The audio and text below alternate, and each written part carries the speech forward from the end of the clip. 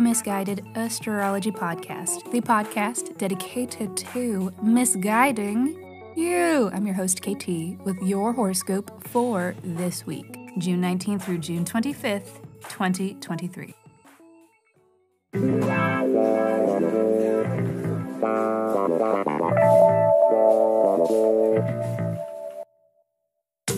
Welcome back to the podcast where I don't know you, but it might seem like I do because I am sharing musings that are based upon the sun and the moon and the planets and shit.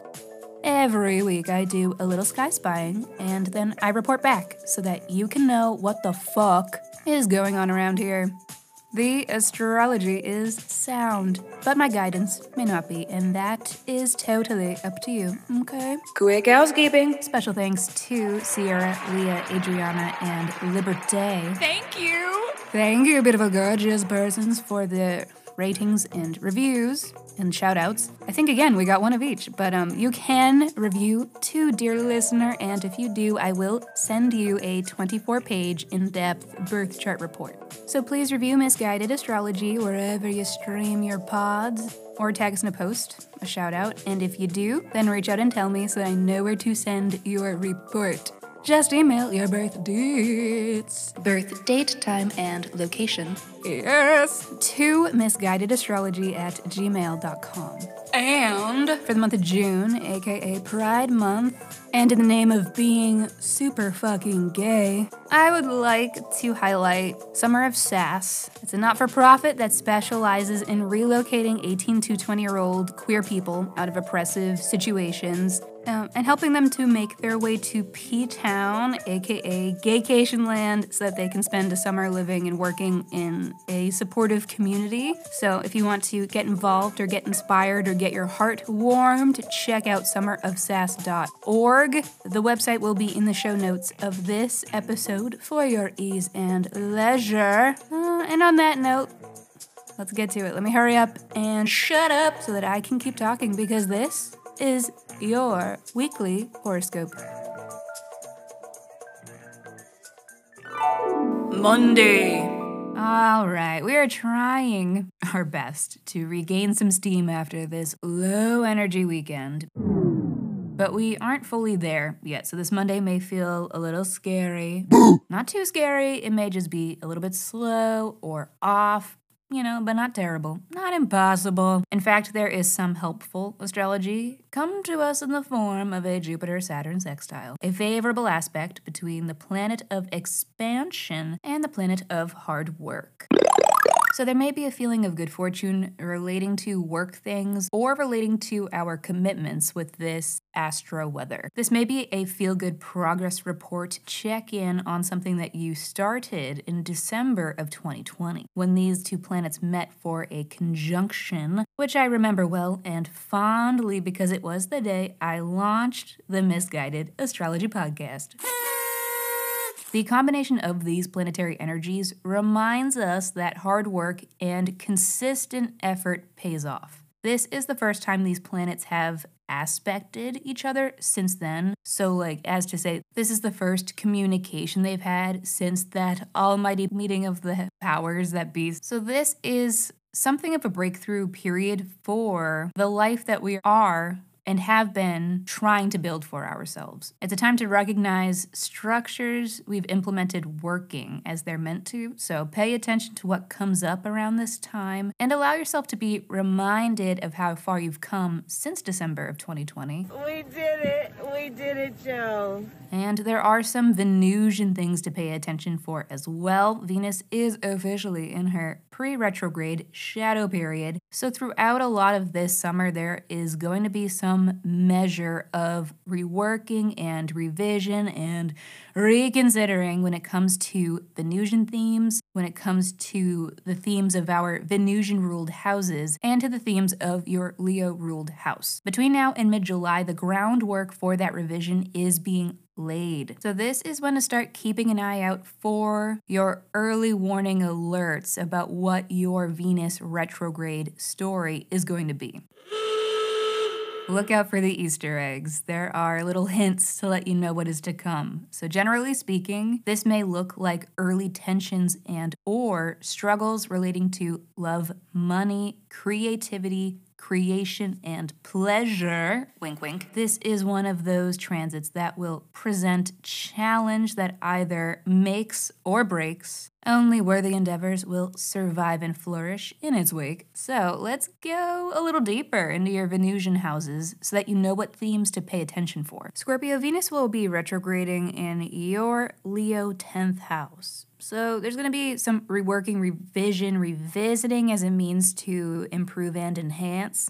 When it comes to your career life, your public image, and your life path and what you're meant to be doing, the legacy that you would impart. It's a really cute place to have a Venus retrograde. It's a really big glow up career sector situation. And this will involve some factors from your 7th and 12th houses, aka your Venusian ruled houses.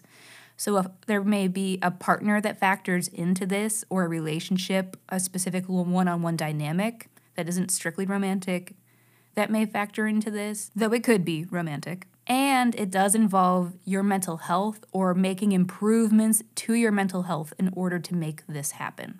So those are things for you to keep in mind as we're getting into this Venus retrograde. Wednesday. Today is busy and cute and busy. There will be a Moon-Jupiter square to kick things off. It'll be easy to tap into gratitude and optimism, which is the perfect tone to set as the sun stations in Cancer. It's Cancer season, y'all. Season of the crab. I pinch. Season of simply building family around you. I hate this family. Build the family you want to see. Season of bringing light to the darkness. And the season of a leadership approach that is emotion and intuition forward the way it fucking should be. Sorry, I got a little worked up there, but we love our Cancers, those little busy cardinal bitches. We love them in all of their emotions. I just wish we could all get along like we used to in middle school. I wish that I could bake a cake made out of rainbows and smiles and we'd all eat it, be happy. She doesn't even go here. I've actually not really met a Cancer who was that soft in their expression, but they are all definitely that emotionally in tune and aware. And it is something my 12th house moon will simply never understand. Anyways, cheers to Cancers. We get to get on their level just a little bit for the next month. And that is not all that is happening today, if you can imagine. There is also a Mercury-Mars sextile, which is the juice we have been waiting for ever since this past weekend that was so low energy. This is drive and motivation to get things done.